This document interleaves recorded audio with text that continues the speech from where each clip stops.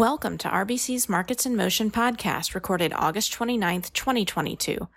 I'm Lori Calvasina, Head of U.S. Equity Strategy at RBC Capital Markets. Please listen to the end of this podcast for important disclaimers.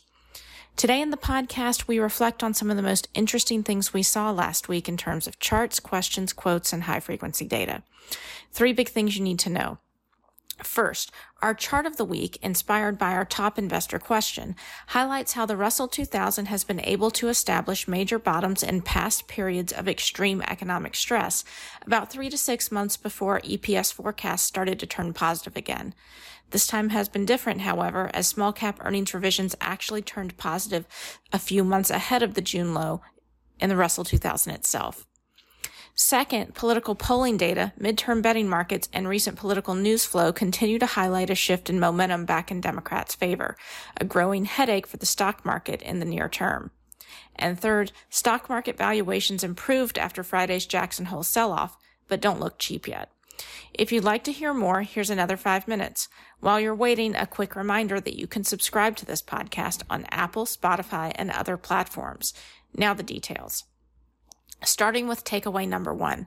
As we get deeper into the back half of the year, investors need to keep a close eye on small cap earnings revision trends, not just large cap earnings revision trends. Last week, we highlighted how the S&P 500 tends to put in major bottoms during periods of extreme economic stress, several months before sell-side earnings estimate revisions turn positive again. Our chart of the week addresses a question we received about whether patterns have been similar for the Russell 2000. We found essentially that the takeaways are the same, at least looking back historically. Over the past few decades, the Russell 2000 put in major bottoms in September 01, October 02, March 09, September 2011, February 2016, December 2018, and March 2020. But Russell 2000 sell-side EPS estimate revisions did not return to positive territory or the 50% mark until February 02, May 03, June 09, April 2012, May 2016, May 2019, and July 2020, essentially a 3 to 6 month lead. What's really interesting, though, is that 2022 does look a little bit different this time. The percent of Russell 2000 sell-side EPS estimate revisions actually returned to positive territory back in April of 2022, a few months before the June 2022 year-to-date low in both the Russell 2000 and the S&P 500. Small caps are usually an important barometer for the broader market in challenging times, and that remains true today. Moving on to takeaway number 2, the midterms are a growing headache for the stock market. U.S. equity investors were anticipating a strong showing for Republicans in the midterms as the summer got underway, which contributed to the summer rally in the market. But the risk to the consensus narrative around the midterms has continued to mount. Biden's approval rating has continued to rise as gas prices have continued to come down. The generic congressional ballot continues to slightly favor Democrats, which is a recent shift. And the betting markets for the midterm races, which recently flipped back in favor of the Democrats for the Senate by a very slight margin, are now also starting to show a pickup in expectations for the Democrats in the House. Political news flow has also continued to trend favorably for the Democrats over the past week, with Biden's plan to cancel some student debt, which may invigorate Democratic voters, and the results of the New York 19 special election for Congress. The latter is a district that some election watchers have viewed as a national bellwether, given that it was won by Obama, Trump, and Biden in the last 3 presidential contests. Last week, the Democratic candidate not only won, but at least according to Politico, outperformed Biden. Politico also reports that major nonpartisan election forecasters are starting to adjust their forecasts for the midterms and are talking about how the red wave looks more like a red ripple.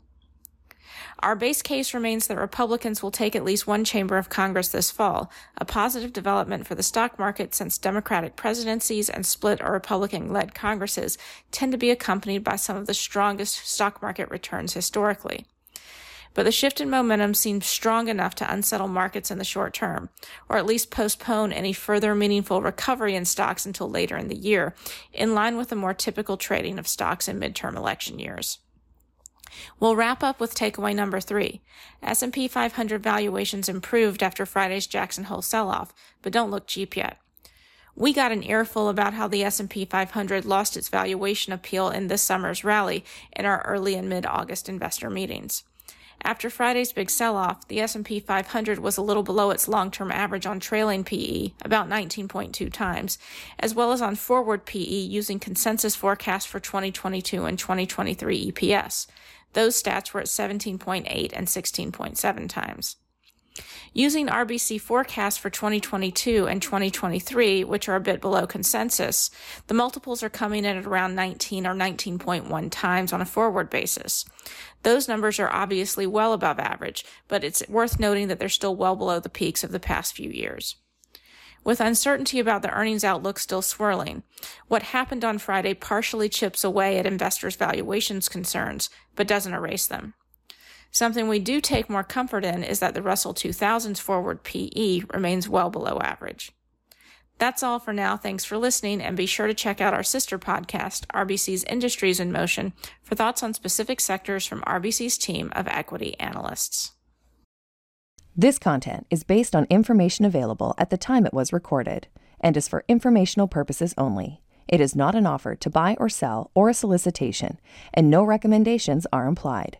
It is outside the scope of this communication to consider whether it is suitable for you and your financial objectives.